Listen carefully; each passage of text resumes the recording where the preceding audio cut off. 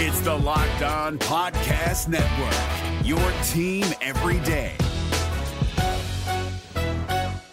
Kyle Krabs here, host of Locked On NFL Scouting. Join Joe Marino and me every day as we provide position-by-position analysis of the upcoming NFL Draft. Check out the Locked On NFL Scouting podcast with the Draft Dudes on YouTube or wherever you listen to your favorite podcasts. Do the Dallas Cowboys need to consider benching Terence Steele? All that and more in this episode of the Locked On Cowboys podcast. You are Locked On Cowboys, your daily Dallas Cowboys podcast. Part of the Locked On Podcast Network, your team every day. Locked On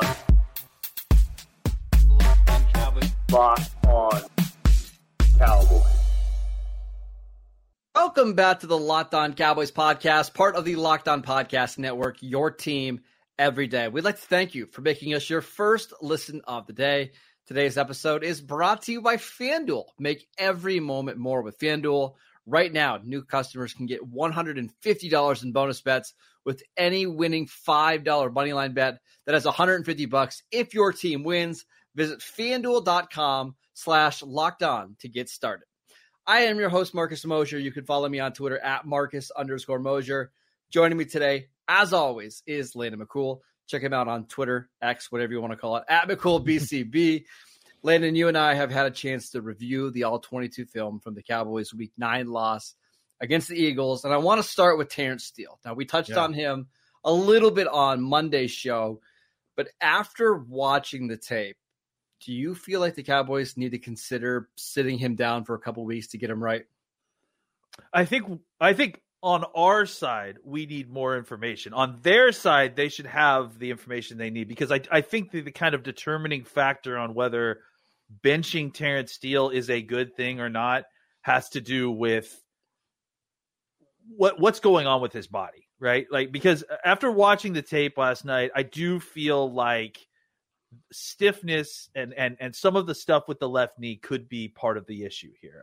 I had a long conversation with you and John Owning and some other folks, and the more you watch what's going on with him, his problems seem to stiff, and really it's a lot.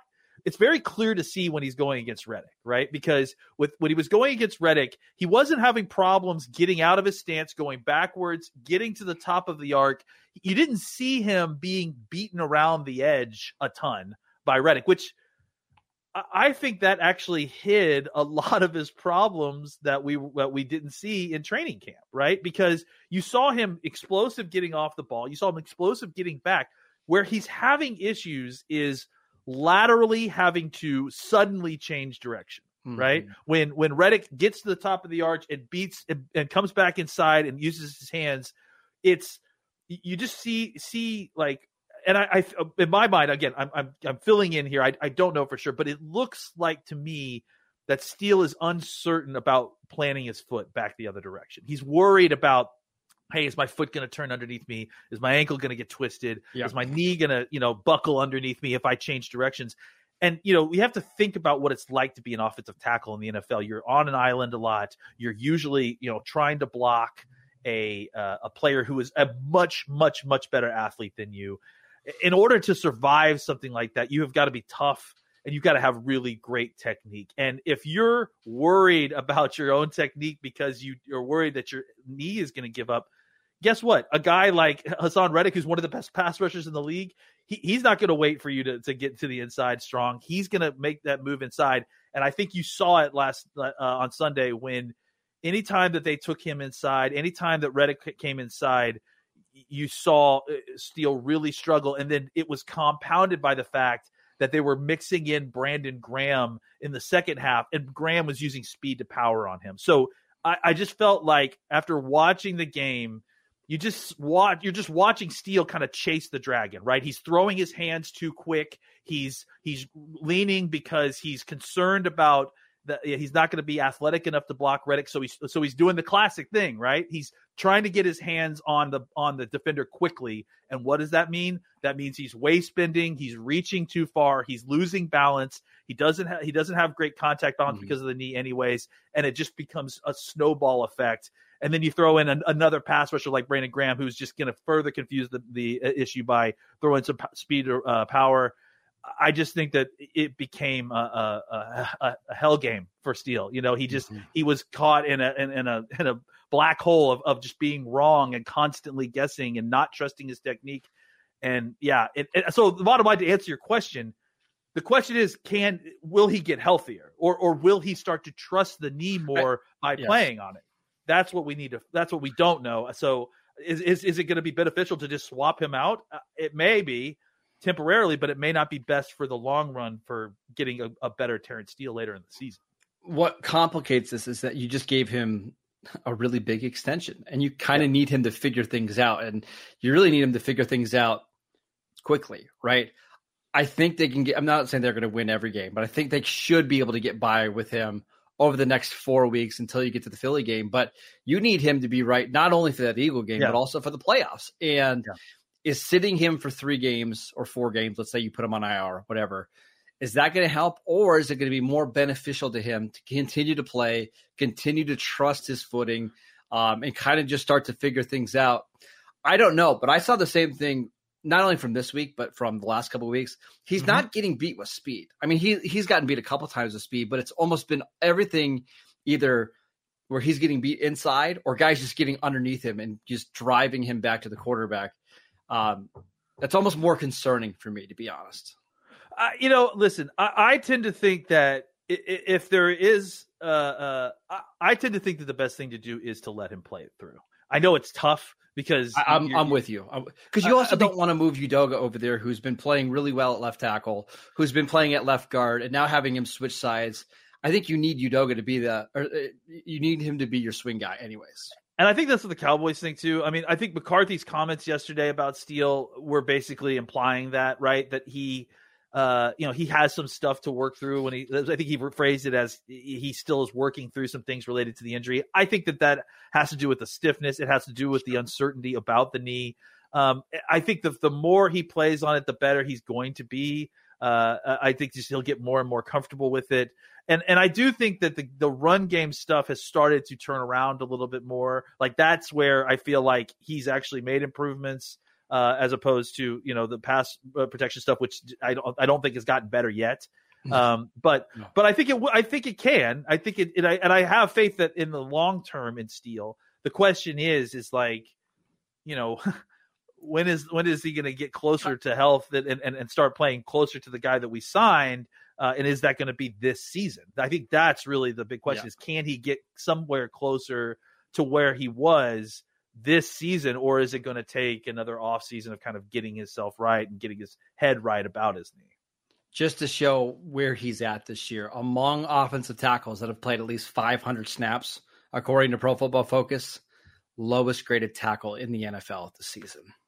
Yeah, and again, I think a lot of that has to do with the fact that he has to work through this. And most tackles that were playing like this, you would pull them because you need to see somebody else. But this is a situation where I think we know that Terence Steele is talented, but the problem is that he's got, it's very similar to the Gallup situation, right? Where it's not just about being physically able to do the job and being physically able to complete the requirements of the position.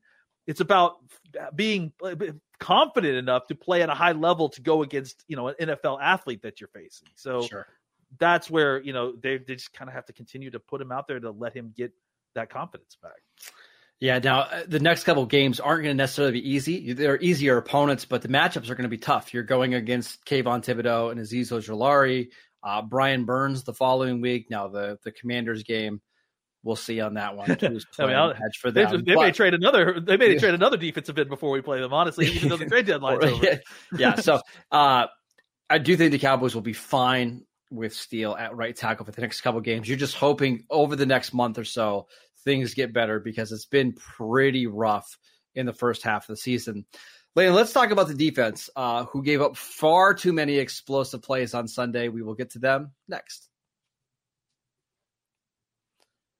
This episode is brought to you by Prize Picks. Prize Picks is the largest daily fantasy sports platform in North America. It is the easiest and most exciting way to play DFS because it's just you against the numbers. Instead of battling thousands of other players, including pros and sharks, all you have to do is pick more than or less than on 2 to 6 player stat projections and watch the winnings roll in. I absolutely love Prize Picks. It's so much fun. There's so many different players and stats to choose from. It just makes the Sundays go by so much faster and so much fun. Prize Picks has something that I really like. It's called the reboot policy. Well, they'll reboot one of your entries if one of your players is injured in the first half and does not return for the second half. That's now available for the NFL and basketball games. Again, that player is now rebooted from your entry into your lineup. Prize Picks is the only daily fantasy sports platform with an injury insurance policy. Absolutely fantastic. Go to prizepicks.com/LockedOnNFL and use promo code LockedOnNFL for a first deposit match up to $100. Again, go to prizepicks.com/LockedOnNFL and use promo code LockedOnNFL for a first deposit match up to $100.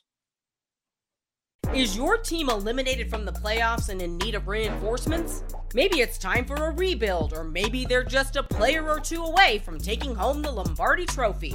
Either way, join Keith Sanchez and Damian Parson for Mock Draft Monday on the Locked On NFL Draft Podcast. They'll tell you which college football stars your team will be taking in the 2024 NFL Draft. Check out Mock Draft Monday on the Locked On NFL Draft Podcast, part of the Locked On Podcast Network, your team every day. Welcome back to the Locked On Cowboys podcast. Football season is here. We're halfway through the season, and Locked On is kicking up our coverage with Locked On NFL Kickoff Live. Each Friday, Locked On will go live at 2 p.m. Eastern on every Locked On NFL YouTube channel.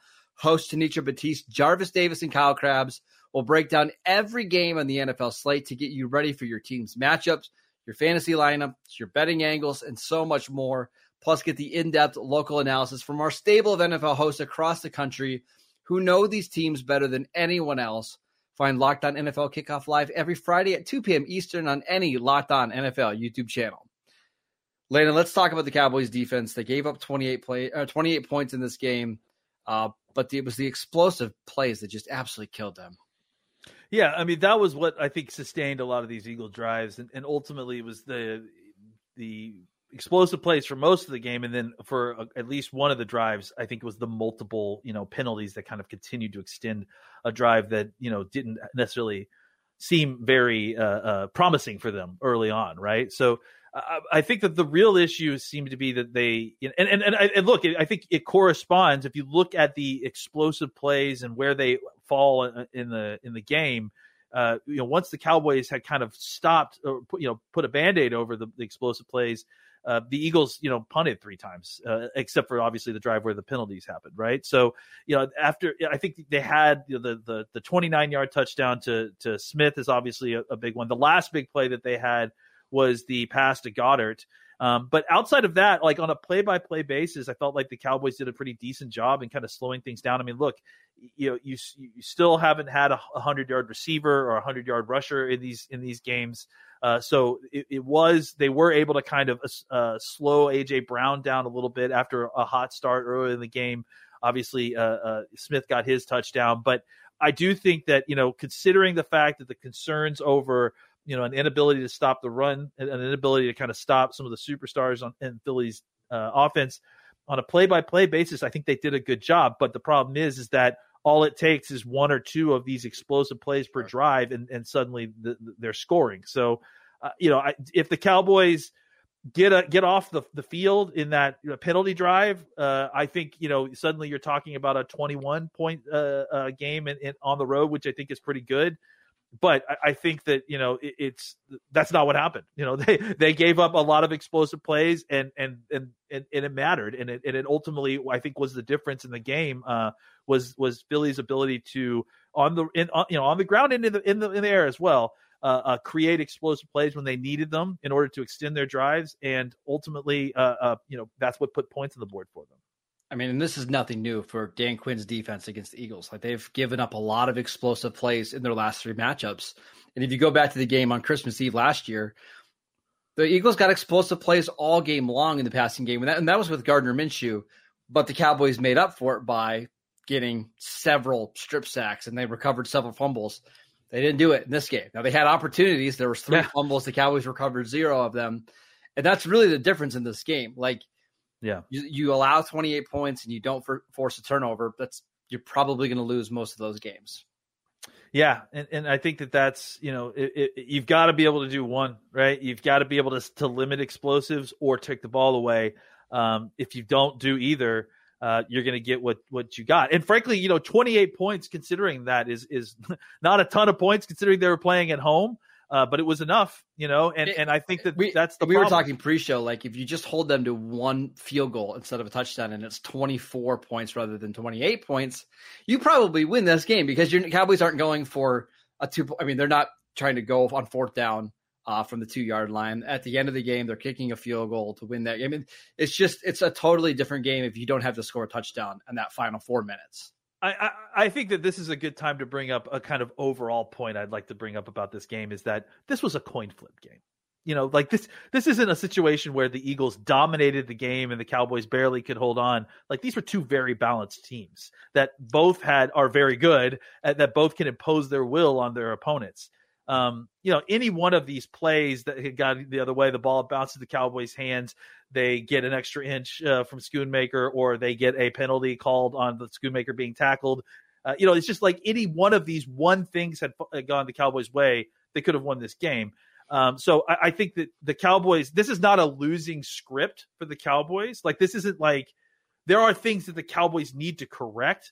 But defensively, like they just really need to cut down like 2 or 3 of these explosive plays, because expecting no explosive plays against the Eagles offense it's not going to happen. So I think it's fair to say that they did a pretty decent job. If they could have limited 1 or 2 more of their explosive plays, not gotten 1 or 2 of these penalties on defense, sure. I think you're talking about a different score and maybe a different win. Here's my concern. We heard Mike McCarthy a couple of weeks ago say we are a defensive-minded team. Now, I don't know if you want to believe that or not, but he did say it at a press conference, right? Against the 49ers and Eagles, you have given up a combined 70 points in those 2 games on defense. Now, some of that in the 49er game had to do with some turnovers that put the 49ers in good scoring position, but they also didn't play their starters at all, really, in the 4th quarter. So you've got to find a way to be better on defense against the top 2 teams in the NFC. You can't just give up 28 points, 42 points in these games. I'm hoping that the defense can start to find some answers against better opponents, because we know when they play bad offenses, like they're going to dominate them. But when you play really good offenses, can you find a way to get turnovers? Can you prevent explosive plays? We just haven't seen it a lot this year. Yeah, I mean, honestly, you and I kind of feel very similarly about defense in that it's often dictated and frankly, mostly dictated by the offenses that they're playing. Yeah. So yeah. I think that, the points per game thing is like, it's tough. Whenever you're playing 2 very good offenses, they're going to score points, no matter how good your defense is. You're not going to hold the Eagles to 17 points and win a game. Yeah. You're just not. But you're right. Like if we're going to go through the criticism of how those good defenses should be manifesting themselves against good offenses, they should be creating opportunities for their own teams, whether that be turnovers or whatever. And I think the Cowboys defense did that at certain points. The fact that they were able to get 3 straight 3-and-outs or 3 straight punts out of the Eagles at a key element in the game when the Eagles could have put the game away, that's a positive. And that's what championship level defense does.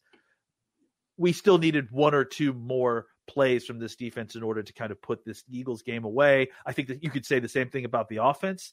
And so this to me is like the perfect coach's game, honestly, right? Where you played pretty well, but clearly there's a ton to clean up still and kind of work through. I do feel a lot better. Again, I think that's the one thing about this. The only moral victory aspect of it is that I feel actually better about the way this team is playing post-game than I did pre-game. It's just the harsh reality of the playoff scenario at this point. Yeah, you're right. I mean, I don't really buy moral victories, but at least coming out of this game, it feels like if the offense makes 1 more play, and you're not even a big play, you just score from the 6-yard line. Yeah. you win the game, rather than the 49er game where it's like that game wasn't close at all. Exactly. You could have 5 plays for the Cowboys that all go your way, and they're still not winning that game. So I agree. There are definitely things to clean up on both sides, especially on defense. We'll see what adjustments the Cowboys make over the next month. Lane, I want to talk about a couple offensive players who are seeing their arrows go up after this Eagle game. We will get to that next. This episode is brought to you by FanDuel. Score early this NFL season with FanDuel, America's #1 sportsbook. Right now, new customers can get $150 in bonus bets with any winning $5 moneyline bet. That is $150 if your team wins. If you've been thinking about joining FanDuel, there is no better time to get in on the action. The app is so easy to use. There's a wide range of betting options, including spreads, player props, over-unders, and more. Landon, do you know what the spread is for Cowboys-Giants on Sunday? Have you looked? I haven't looked yet, but the Cowboys are playing at home, right? So I would say 7 points. I mean, they're missing their starting quarterback, right? Oh, you're way low. 16 last time on FanDuel. It's the biggest. I didn't even know they give lines for 60 points 16. In the NFL. My God. Okay. God, I kind of like the Cowboys minus 16. Kind of like the over, honestly, but still. Visit FanDuel.com/LockedOn and kick off the NFL season with FanDuel, the official partner of the NFL. Is your team eliminated from the playoffs and in need of reinforcements? Maybe it's time for a rebuild, or maybe they're just a player or two away from taking home the Lombardi Trophy. Either way, join Keith Sanchez and Damian Parson for Mock Draft Monday on the Locked On NFL Draft Podcast. They'll tell you which college football stars your team will be taking in the 2024 NFL Draft. Check out Mock Draft Monday on the Locked On NFL Draft Podcast, part of the Locked On Podcast Network, your team every day. All right, Lena, let's talk about a couple players who had pretty decent performances on Sunday. Let's start with Jake Ferguson because he's been on a lot of debates on Twitter about Jake Ferguson this morning, if you follow Cowboys Twitter. What was your thoughts on Ferguson in this game? I thought he played really well. I mean, I think this is a guy that is ascending hardcore. We've been talking about it last few weeks. He had a couple drops at the top of the reception, and you and I talked about how there needs to be a little bit better, play there. But I think, if I'm not mistaken, before he had one of those incompletions, he had something like 16 straight targets that had been converted for catches or something like that. I can't remember what the number was. And then on top of that, just, lots of great yards after catch stuff. Had the big play down the field for 30 yards and 38 yards, I think. And just really, what was really fun was going back and watching him blocking in this game, because there were definitely times when, there was one block where you just watch him bury Brandon Graham on the goal line. I can't remember exactly which drive it was, but he's just become really fun to watch. I really like him with the ball in his hands in a way that the Cowboys haven't had a tight end like that. And I think that there is still some things he's still got lots of things to clean up and get better at. But I mean, the ascension is clear, and to the point where you're excited about him being a focus of this offense, and kind of the number 2 to CeeDee Lamb. I mean, let's be honest, he's basically the best target that they have on this team at this point. Yeah, I mean, it's clear that he's getting better and better. I still would like to see a little bit more consistency. And you mentioned the drops. Officially, no drops in this game, but there were 2 plays where the ball hit him directly in the hands and the Eagles were able to knock it away. Yeah. I just want him to get a little bit stronger at the catch point. And listen, I don't want to ever compare somebody to Jason Witten, but one of Witten's strengths was if the ball hit his hands, no matter how many guys were grabbing at his arms and his hands, he wasn't dropping that pass. And there were a couple, big plays in this game where there was a third down where Dak threw an absolute dime across the middle of the field. Now, the ball was a little high. Man. It was high, but it hits Ferguson in both hands, and he is unable to bring it down. It's been a little bit of an issue over the last couple of weeks with Ferguson, or not over the last couple of weeks, this season with Ferguson. I would just like to see him get a little bit better in that area, because if he does, there's no reason why he can't be a top 5 or 6 tight end in the NFL. Yeah, Witten has pretty much proven that his head could be knocked off and he would still catch it, and it almost was in Philly a couple of years ago.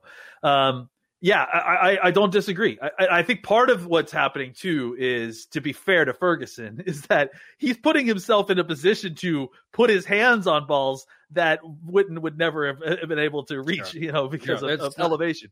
But you're right. Like, if he's touching it, especially with two hands, he's got to come down with it. Look, part of the appeal of having a tight end is a reliability aspect. So you're 100% correct. The streak of receptions is important, but if he's getting his hands on the ball, he's got to come down with it for sure.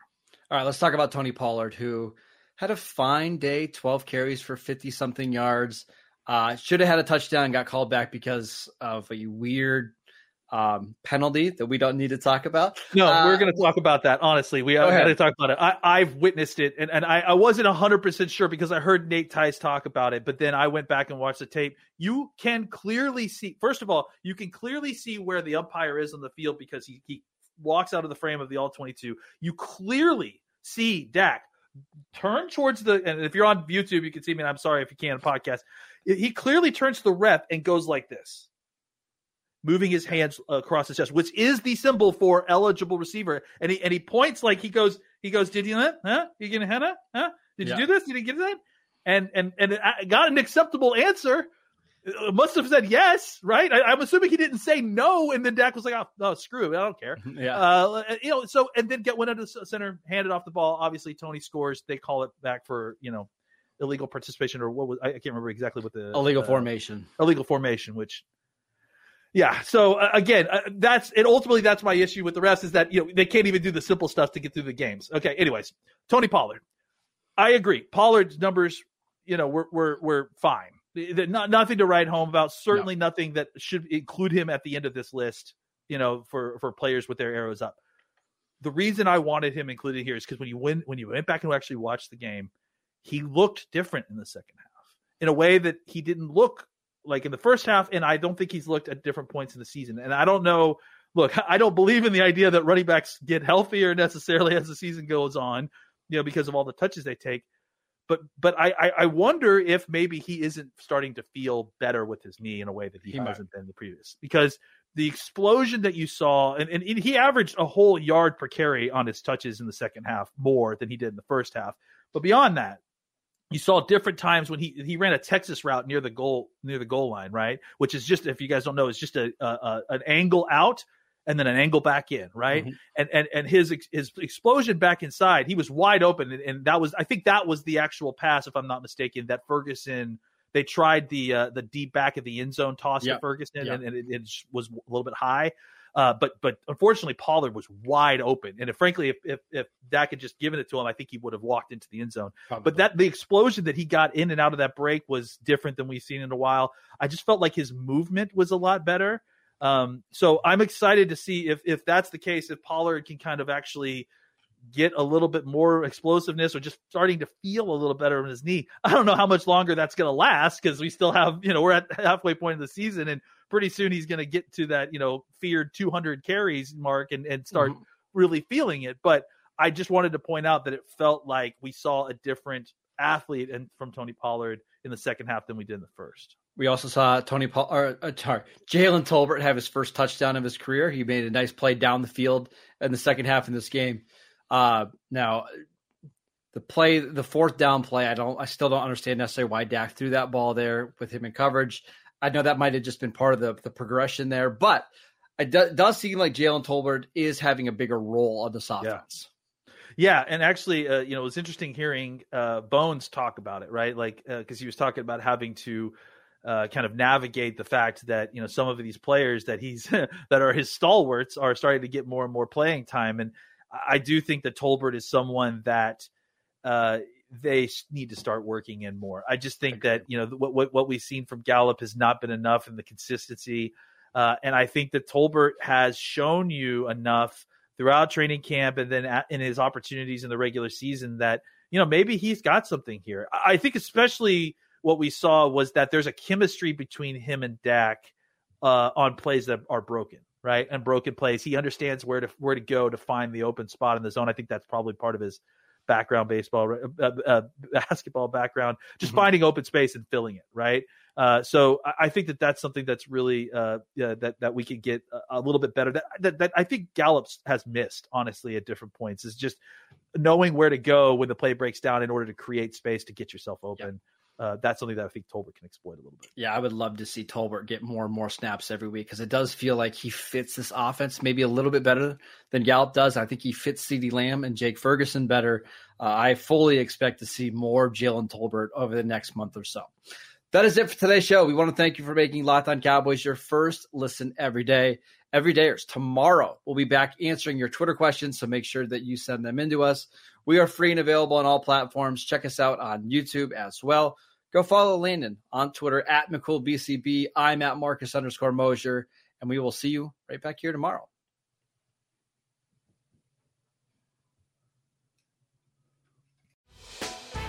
Hey, Prime members, you can listen to this Locked On podcast ad-free on Amazon Music. Download the Amazon Music app today.